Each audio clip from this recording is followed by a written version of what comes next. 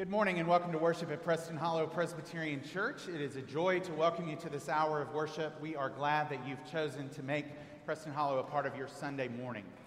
If you happen to be visiting among us, we want to extend a special and a warm welcome to you. We do look forward to coming to know you. One of the ways that we do that is we encourage all who are gathered here in the sanctuary to sign the friendship registry pads. You will find those on the outside aisles of your pews. So please do locate those and register your presence. And note the names of those who are worshiping around you so that you can greet people personally following worship this morning. For visitors, we invite you into the atrium and to the counter there where there are volunteers who are prepared to let you know about the church. They have a gift for you. It is a small token of appreciation from Preston Hollow for you choosing to be with us this morning. And so please avail yourself the opportunity of that. There are connect and prayer cards that you will find in the pew racks just in front of you as you are seated in your pews. These are used for prayers. On one side, if you have a concern or a celebration in your life, this is a way to communicate those with the pastors and the deacons. We consider it a privilege to pray with you and for you in the coming week, and this is a way to let us know of those concerns. The Connect card gives you the opportunity to ask questions or sign up for activities in the life of the church, and these cards go in the offering plate later in the service. So please use those as you would like, and we will happily receive them. A few announcements we want to call to your attention. You will note on the back of your bulletin there are a host of announcements of all kinds for everyone, but in particular we want to make sure that you know that next Saturday at 8:30 in the morning at Coffey Park, the Ruffners will be there for a play date, and so we hope that those of you who have young people in your lives will come out, enjoy some coffee and donuts and fellowship. Whether you have young kids or not, come on out and get on the Jungle Gym and enjoy some good time early on Saturday morning next week. So that invitation is before you. On Sunday next week is our happy tradition of Kirkin of the Tartan service. This will be an occasion for us to celebrate our historic Scottish roots, to enjoy beautiful music, and to also kick off our commit season, our 4-week commit season. This is the opportunity for us to pledge our financial estimates of giving, supporting the mission and ministry of the church in the year ahead. So know that that will be an important and an exciting weekend next weekend. And finally, we continue our partnership with North Dallas Shared Ministries. There is a coat rack out in the atrium and also in Founders Hall for you to bring gently used or new coats. This is the time of year in Texas when we have lovely 50s in the evening, and we spike back up to 90 in the days, and then we're back into the 50s. It's an indication, though, that colder temperatures are on their way, and there are folks in our midst who need coats. And so please consider gifting the ministry there coats that are, they especially need large male sizes, so please consider that opportunity and participate. Today we continue our sermon series on the church where we're asking the question, why serve? What is our motivation and who is it that we serve? Jesus set a pattern for a life of service. And so today as we worship, we are asking these questions. Let us now turn our hearts and minds to the worship of Holy God.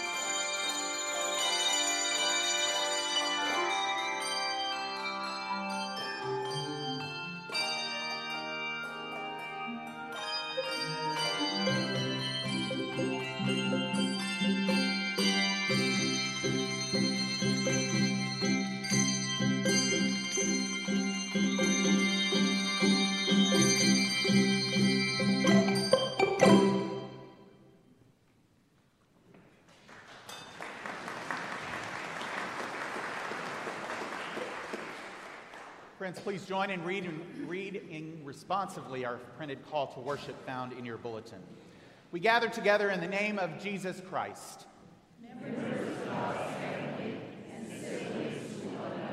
There are no outsiders here among us. No one has any special standing. We are all children of God, brought together by the redeeming love of Christ. Praise the Lord. The Lord's name be praised.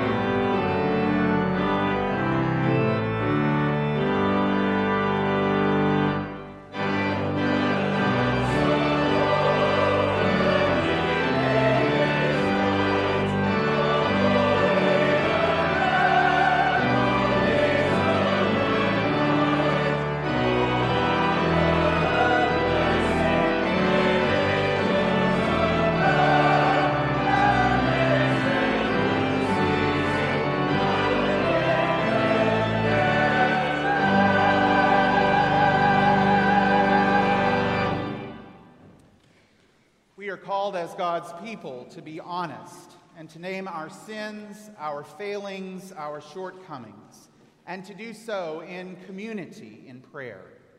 As we pray, we are met by the grace of God and by hope in the forgiveness offered.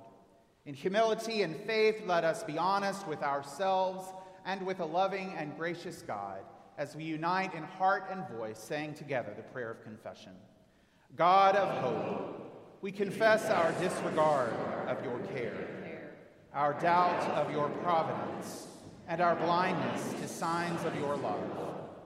We are afraid to risk our comforts, to find new life. We separate ourselves from you and from others. We foster divisions between those you love. We miss opportunities to serve you and others. Help us amend our lives and make us your faithful people who bear the good fruit of your word in the world. Through Jesus Christ our Lord. Amen. From everlasting to everlasting, God's grace and mercy are freely given to us all. As far as the east is from the west, so great is God's love and mercy for us. Friends, hear and believe the good news of the gospel. We are saved by grace through faith. In Jesus Christ we are forgiven. Thanks be to God. Amen.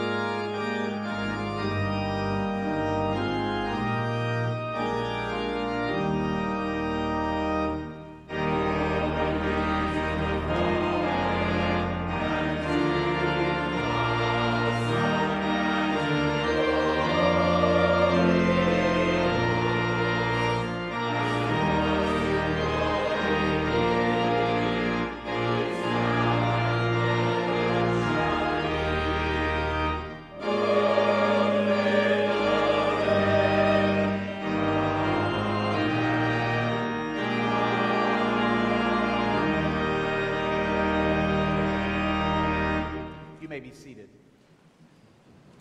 Please join your hearts with mine in prayer. Let us pray.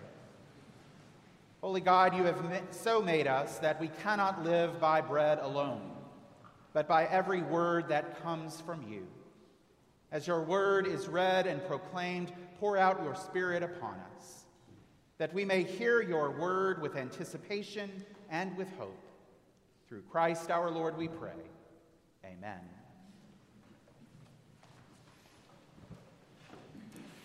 So Jerusalem typically had 20 to 30,000 people in the city.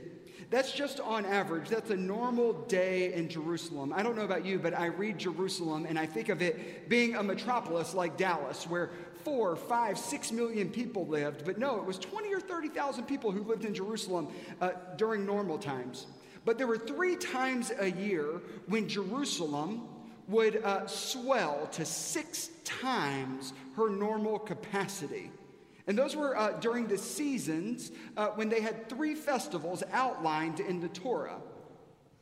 Passover was one of those seasons where people would come from all over the land and pack themselves into Jerusalem. It sort of felt like our sanctuary feels this morning. I want you to take a look around.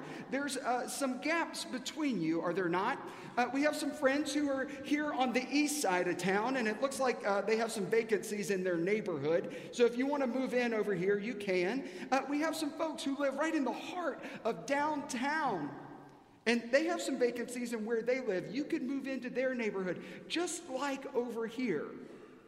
But I want you to imagine what it must feel like to sit in the choir loft, where you're sort of packed in. You don't have a choice about where you sit, apparently. Steve doesn't let them have any gaps. And this is what I'm going to ask you to do, something really crazy this morning. I want everyone to move towards the aisle right now. Go ahead and do it. You can move back during the prayer when we have our eyes closed and no one's watching. And even those of you who think that you're on the aisle, I need everyone to scoot in. Scoot into the aisle. Come on, Myers, all the way to the aisle. Did you think I wasn't going to see you? You're on the front row. How different does this feel if I were to ask you, Dan, all the way over? Oh, the outside aisle. If I were to ask you a minute ago who your neighbor was, who would you have said? You would have said who you were sitting next to, but now look all around you. Who's your neighbor? This is an important distinction because our scripture passage comes on the Monday of Holy Week. You may remember this story. On Sunday, Jesus instructs the disciples to go outside the city to find a colt. The colt will be tied up. They are to tell the owner of the colt that the Lord needs it. The owner of the colt will give it to the disciples, and Jesus will get on that colt and enter the south gate of Jerusalem, and people will have lined the streets. They're holding palm branches, and they are saying what? Yeah, but they weren't whispering it. What were they saying? What were they saying? Hosanna, right? That was yesterday. Today, Jesus is packed into the temple. It feels like this. There are 150,000 people in Jerusalem. There's nowhere to turn. There is nowhere to even have a sense of personal space. The Pharisees, the Sadducees, the chief priests, those in really fancy robes, and the scribes, and we know who the scribes are, right? Who are the scribes? I can't hear you. Say it out loud. Those who wrote it down, that's what we think when we think scribes. Scribes are lawyers, right? Those who write the law interpret the law. The lawyers, the chief priests, the Pharisees, the Sadducees, they've all been asking Jesus questions. They're trying to trap him. And so we get to Monday afternoon. Jesus has just gone outside the temple and flipped over the what? The tables, right? Because Jesus has said, I'm going to cleanse the temple. I don't want this to be a den of robbers. Don't sell your rabbits and your goats and your lambs out in front of here. My house is to be a house of worship. That afternoon, they're going to start catching him in some theological questions, they think. And Jesus has them all gathered around. And listen to what happens next. This comes out of the Gospel of Matthew. I'm sorry for those of you who have it open to Mark, but I'm going to do Matthew 22. When the Pharisees heard that Jesus had silenced the Sadducees, they gathered together, and one of them, a lawyer, asked him a question to test him. "Teacher, which commandment in the law is the greatest?" And Jesus said to him, "You shall love the Lord your God with all your heart and with all your soul and with all your mind. This is the greatest and the first commandment." And this is why I had you move seats. Listen to this. "And the second is like it. You shall love your neighbor. You shall love your neighbor as yourself. On these two commandments hang all the law and the prophets." Friends, this is the word of the Lord. Thanks be to God. So here's the deal. Here it is. They're trying to trap him. They're asking him theological questions, very technical questions, to ask him to reveal what is it that he most believes. They're packed in Jerusalem. It's carnival-like. There are 150,000 people. You can't even move. You can barely breathe. You're there for 7 days, 7 nights. And the very scripture that tells you that you had to make the pilgrimage to come all the way in from the remote areas into the city center of Jerusalem, that very scripture found in Deuteronomy is the very scripture that Jesus repeats back to the Pharisees. They say, so what is the greatest commandment? And Jesus says to them, to love the Lord your God with all your heart, with all your soul, and with all your mind. We need to remember that this is how every service of worship in the synagogue begins.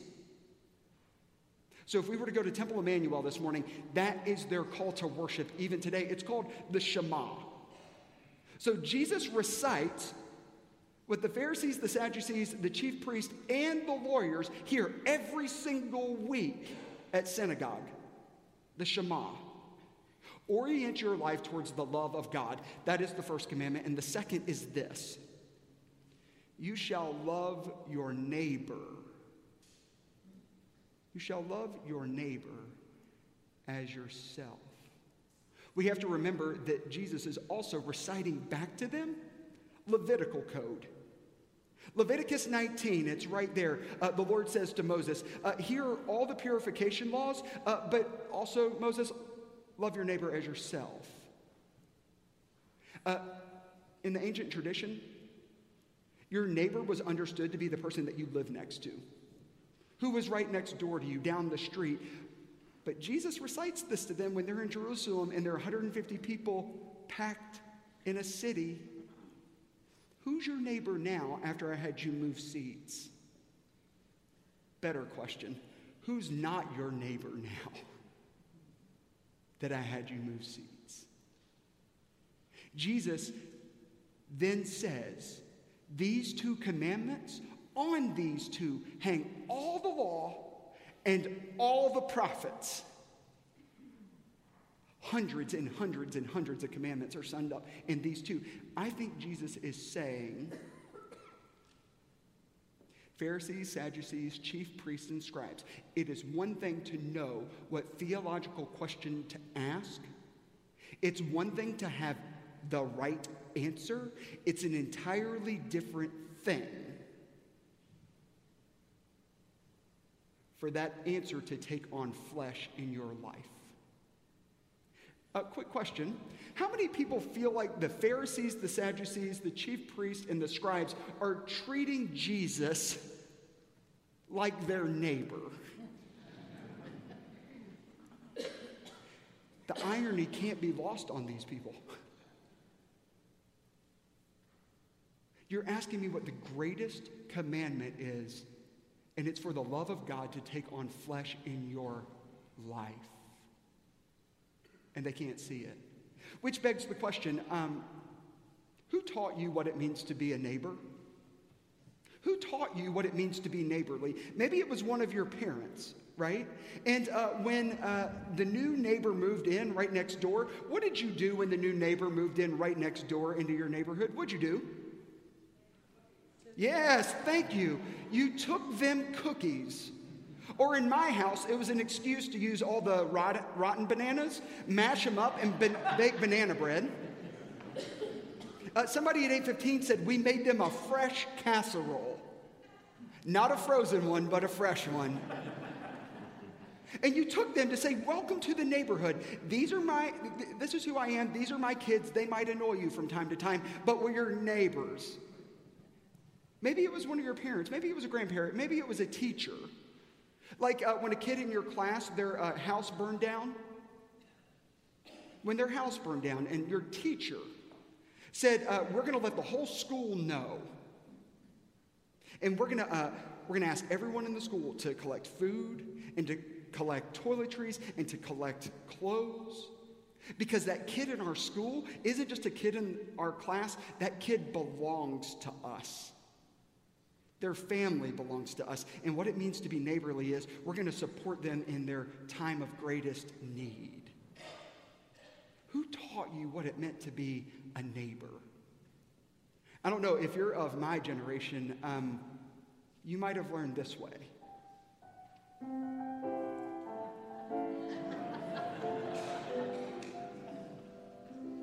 Everybody clear about what that is? Okay, what is it? What did you just hear? Mr. Rogers. Good morning, boys and girls.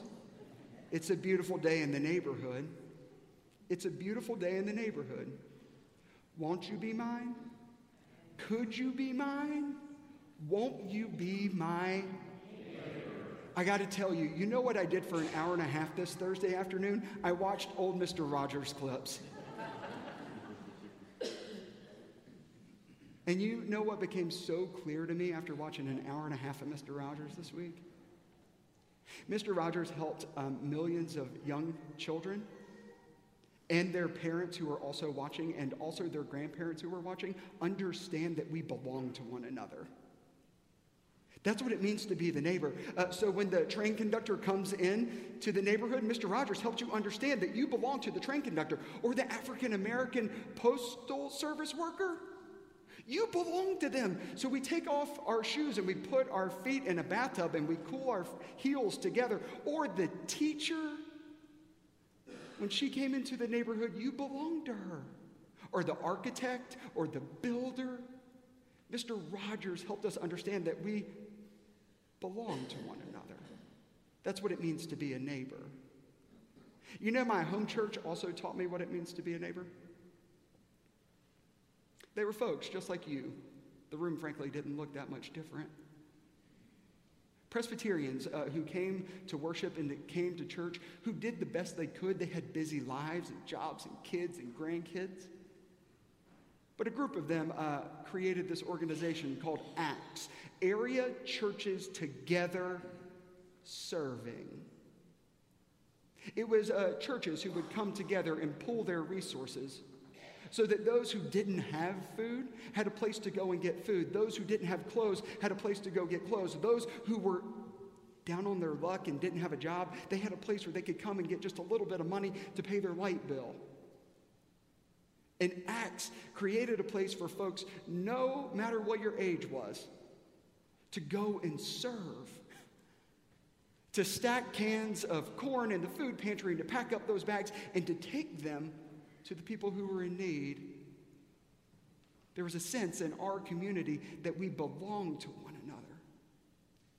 That's what it meant to be a neighbor. Serving was actually not any different than living. Serving was actually no different than living. So that's why in the month of July, every Sunday in the month of July, every Sunday afternoon, at my home church, First Church, Aiken, South Carolina, we would have a potluck. We'd have a potluck because for the entire month of July, That was peach season in Aiken County. And migrant farm workers had traveled thousands of miles so that they could get to Aiken County and pick peaches. Aiken County, by the way, one town in Aiken County produces more peaches than the entire state of Georgia combined.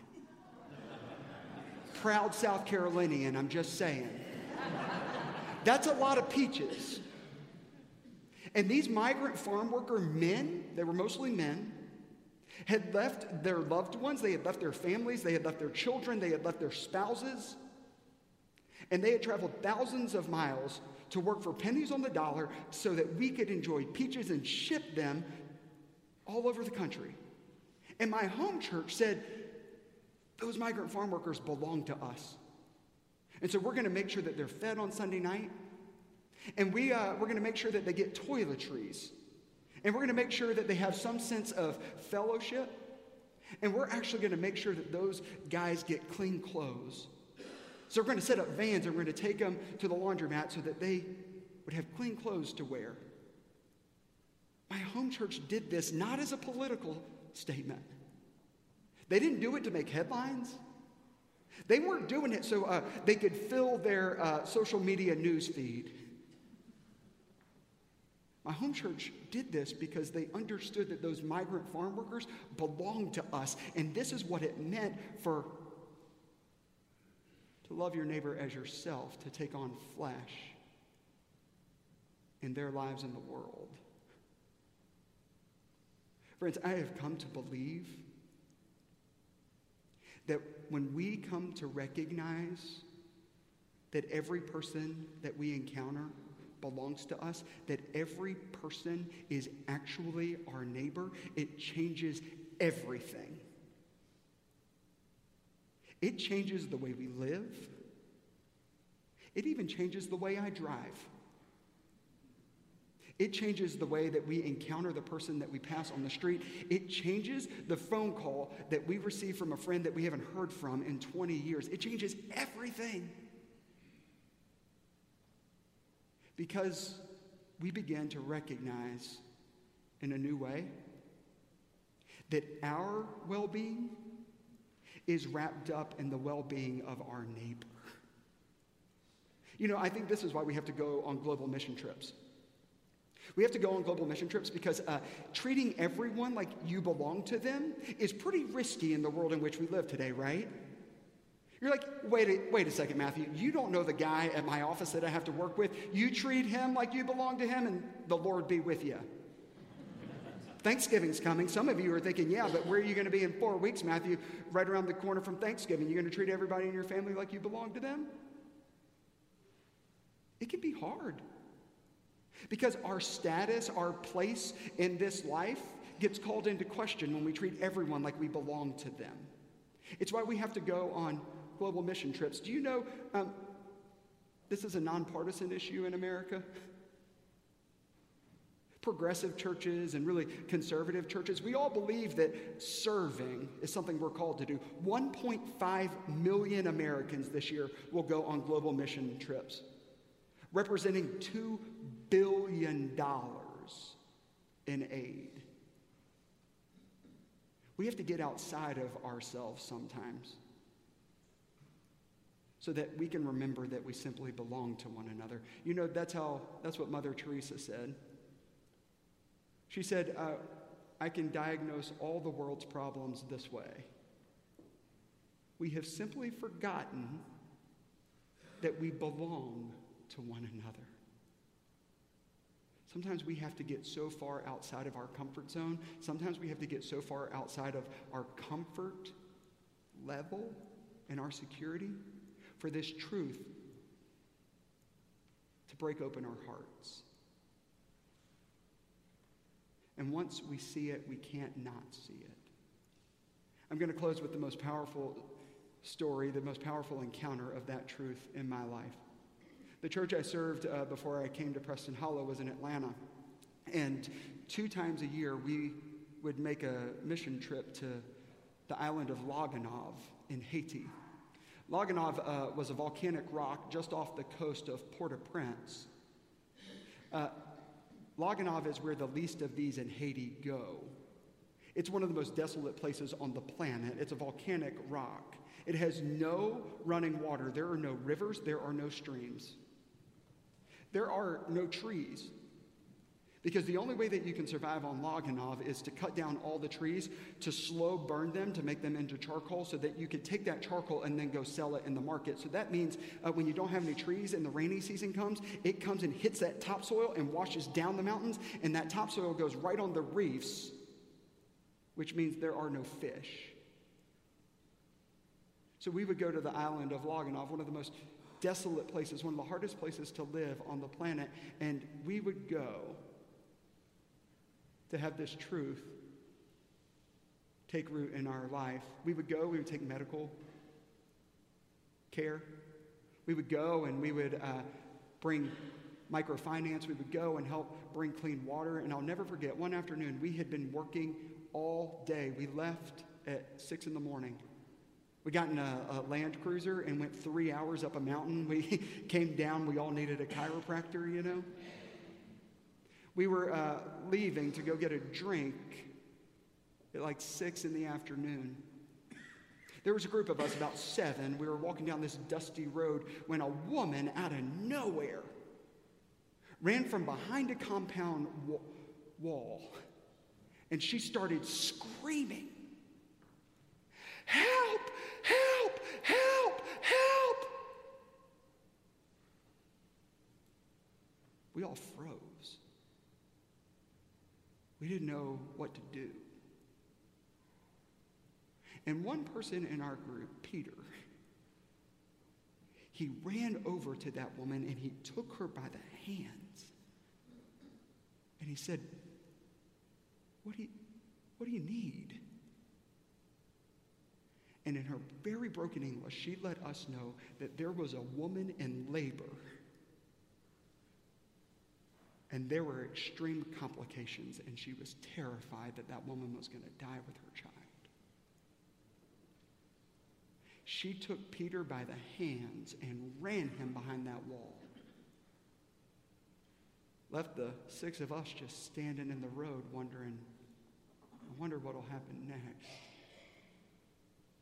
What that woman did not know at the time, and what we all knew, was Peter was one of the best OBGYNs in Atlanta. And 3.5 hours later, Peter walked back into our house. And we said, "Peter, what happened?" He said, "That woman did need help." I said, what'd you do? He said, "I ran in and I washed my hands as good as I could. And I put on some gloves, and we did immediate surgery right that second." And I said, "How did it go?" He said, "I haven't seen some of that equipment since I was in medical school. But I knew how to use it. And we saved that woman, and we saved her baby."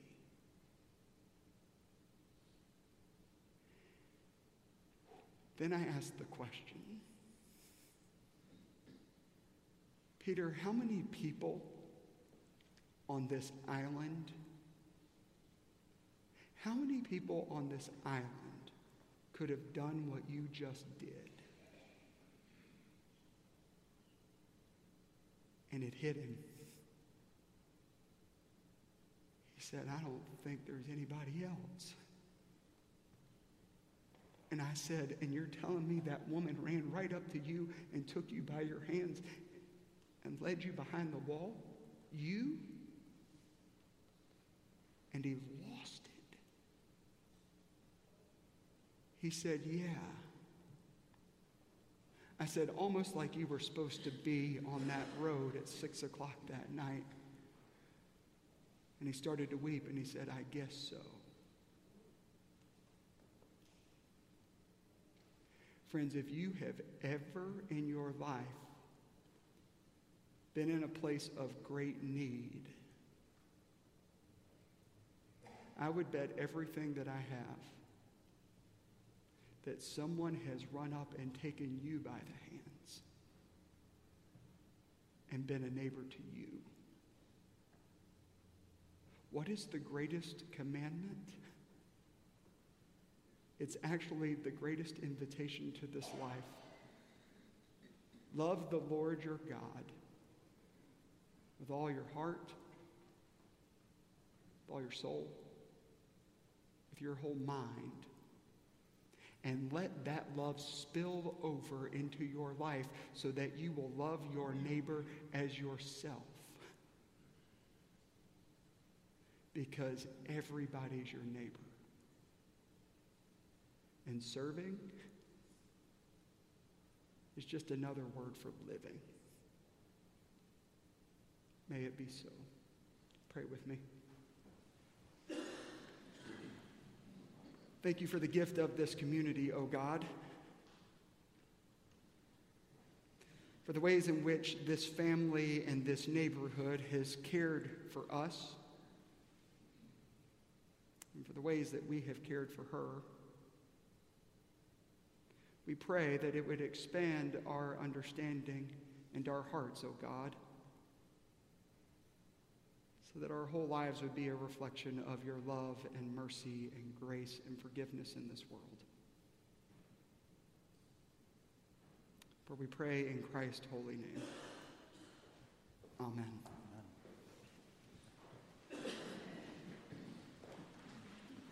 Friends, as we respond to God's word, please stand in body or in spirit as we affirm our faith together using the words of the Apostles' Creed. I believe in God the Father Almighty, maker of heaven and earth, and in Jesus Christ, his only Son, our Lord, who was conceived by the Holy Ghost, born of the Virgin Mary, suffered under Pontius Pilate, was crucified, dead, and buried. He descended into hell. The third day he rose again from the dead. He ascended into heaven and sitteth on the right hand of God the Father Almighty. From thence he shall come to judge the quick and the dead. I believe in the Holy Ghost, the holy Catholic Church, the communion of saints, the forgiveness of sins, the resurrection of the body, and the life everlasting. Amen. You may be seated. As we turn our attention to prayer this morning, I want to acknowledge that you will not find care letters under the windows as you would normally find them. Our staff who regularly produce those was out sick at the end of this week, so there are not letters. But I would suggest to you that if you are at all inclined to send a letter or a note, to please act on that inclination personally this week. A number of concerns and celebrations that we wish to call to your attention today. We offer a prayer of praise that Charles and Melissa Johnson are with us today. They are mission co-workers who serve in Zambia with the Presbyterian Church of Central Africa. They are presenting this hour in Jubilee Hall, and we are delighted to have them among us. We offer a prayer of praise for our Epiphany ministry. They had their fall dance on Friday evening, and we trust that all who attended that evening's events, the volunteers and the participants as well, had a meaningful experience.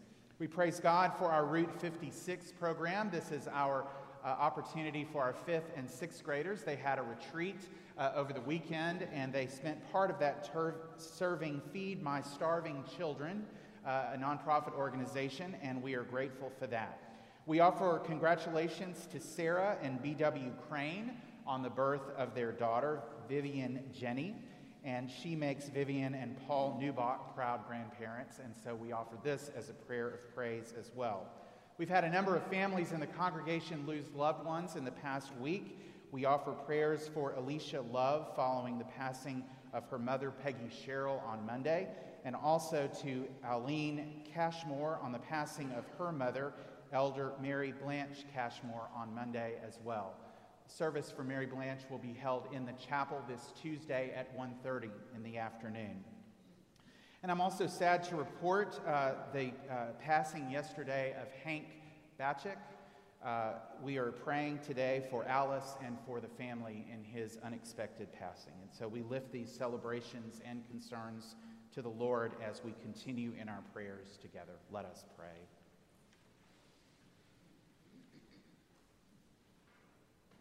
Holy God, we thank you for your word. We thank you for the gift of Scripture, for its songs and poems, its myths and stories, its teachings and prayers and testimonies, which point us to your living word, Jesus Christ, and call on us to know and serve our neighbors. Your Son, Jesus, was anointed to bring good news to the poor and release to the captives. Be with all those who have been anointed or chosen as leaders of people. Instill in them a sense of courage and compassion, of wisdom and truth-telling. Send your Spirit to uphold their hearts and minds, that their words and deeds would be a part of your ministry of good news for all people. Encourage each who seek to teach, to preach, to study your word. Be with those who seek to serve others. Write the stories of Scripture on each of our hearts and minds. Give us new vision for seeing the world through the lens of your love. Be with any whose material poverty limits their flourishing. For those who long for daily needs and daily bread. Release all those who feel held captive by poverty of spirit. Empower your people to bring sight to the blind and to be a voice of liberty for those who are oppressed. This morning we pray for areas across the globe that are living in the midst of war and violence. We pray for Syria, for the Kurdish people, for Turkey, and for countless other places and peoples who need a measure of your peace in their lives. We pray this day for those whose health is in question or compromised. We ask your blessing of healing where possible and patience in the waiting, comfort in situations where healing on this earth is not possible. We ask, O Lord, that you would come alongside those who are walking a path of grief. Make your presence known, O Lord, in meaningful ways. And we give you thanks this day, O God, for the many blessings, the ways that you have provided for us in ways that we know, of course, but also in the multitude of ways that we don't. We thank you for occasions such as the birth of a child or a grandchild, celebrations such as anniversaries and birthdays, and other ways, Lord, that we can mark your presence and evidence of it in our lives. Spirit of the living God, fall afresh on us today. All of these things we pray in the name of the one who taught us to pray, saying together, Our Father, who art in heaven, hallowed be thy name. Thy kingdom come, thy will be done, on earth as it is in heaven. Give us this day our daily bread, and forgive us our debts, as we forgive our debtors. And lead us not into temptation, but deliver us from evil. For thine is the kingdom, and the power, and the glory forever. Amen. The church has many purposes, and one of those purposes is to care for the world around us. That is why every year this congregation donates thousands of dollars to organizations in this city and well beyond that are creating change. Your generosity makes that possible. This morning, our Every Dollar Counts offering, all single dollar bills, will be given to Presbyterian Children's Homes and Services grad program to provide care packages for their college-aged graduates. Let us make a difference. Let us give with grateful and generous hearts as we receive our morning offering.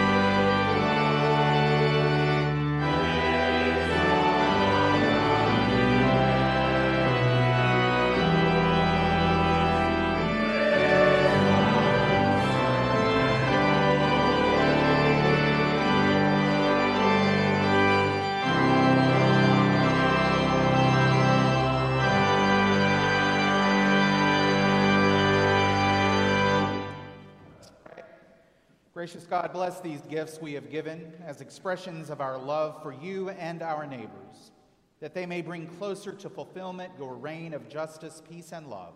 Through Christ our Lord we pray. Amen. Friends, you may be seated.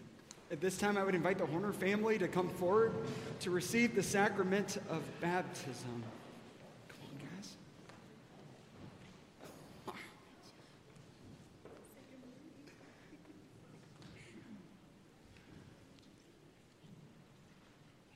Friends, I need you to remember something. Long before you knew who your parents were, long before you knew who God was, long before you even knew what love was, God reached out and claimed you as God's own forever.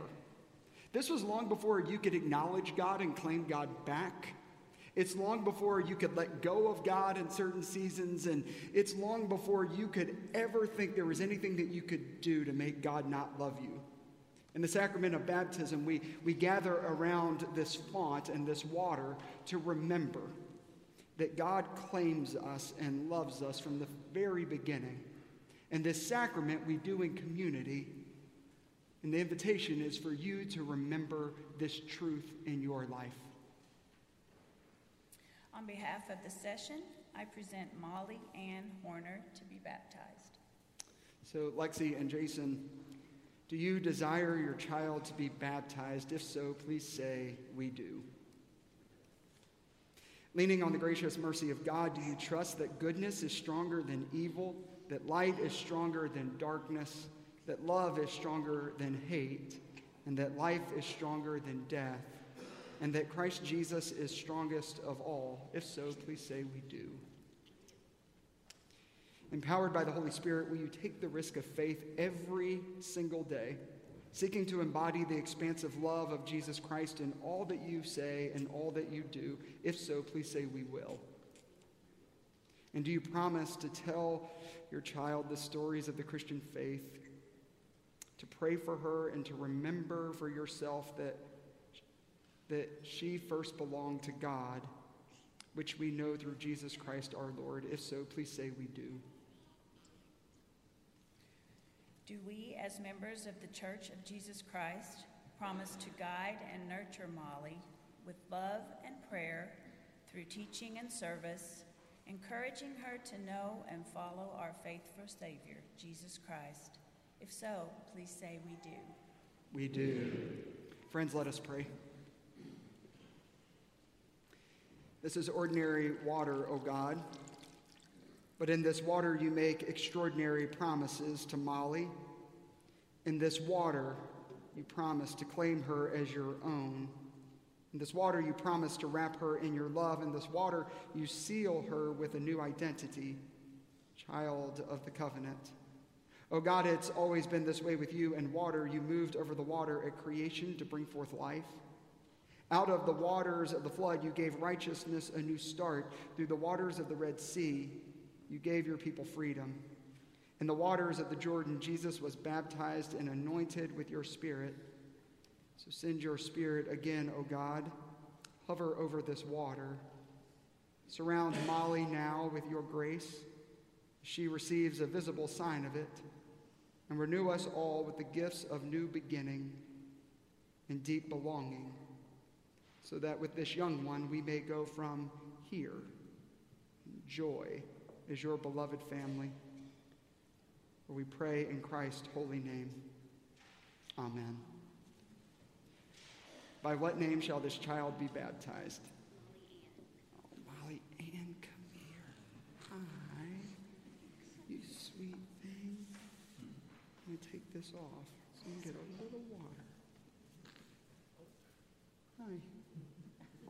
You think we can do it? Mom, we need help. It's okay. It's okay. I got you. Thank you. Say thanks, Mom.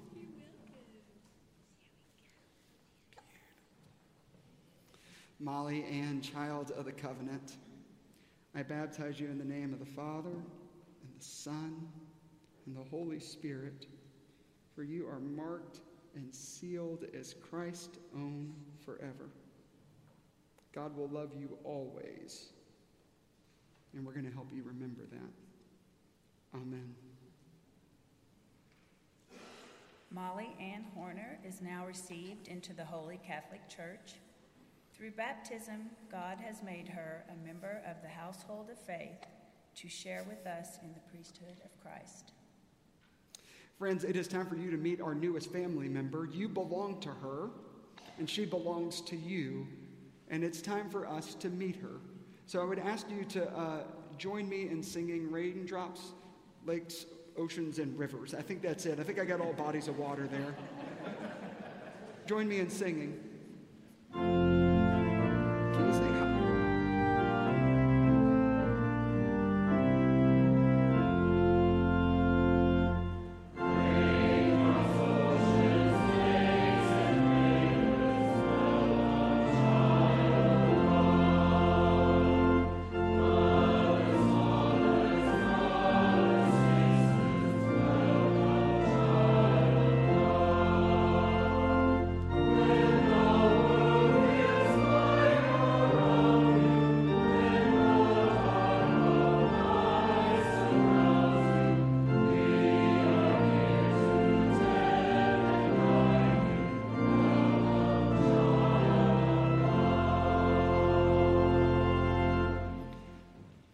Having moved to the aisle has its advantages, doesn't it? You could see her. It is our tradition at Preston Hollow for us to give you all a candle, and we ask that you would light it on the anniversary of this day so that you can tell Molly that maybe she was the best prepared child for baptism ever, and that she loved getting cold water put on her head, and that we can all remember that the love that we come to know in Molly is the love that we first come to know in Christ Jesus our Lord. So friends, will you please stand as we sing our closing hymn? We're only going to sing verses 1 through 3. I don't want to get...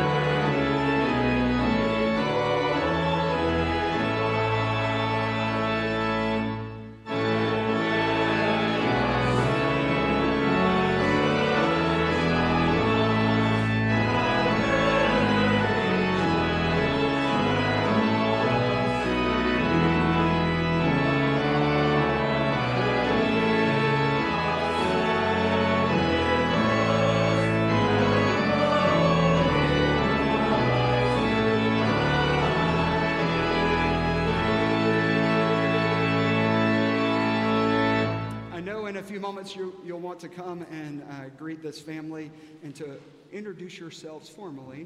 But before you go, before we leave this hour of worship, know that you belong to one another, that the world is just one giant neighborhood, that we are all neighbors. As we go forth from this hour of worship to be the church in the world, may that truth guide us. And may God give us the grace never to sell ourselves short. Grace to risk something big for something good. Grace to recognize that the world is now too dangerous for anything but truth and far too small for anything but love. So may God take our minds and think through them. May God take our lips and speak through them. And may God take our hearts, each and every one of them, and set them on fire. And may the grace of our Lord Jesus Christ, The love of God and the fellowship of the Holy Spirit be with us all and guide us in our many, many, many different ways this day and all of our days. Amen.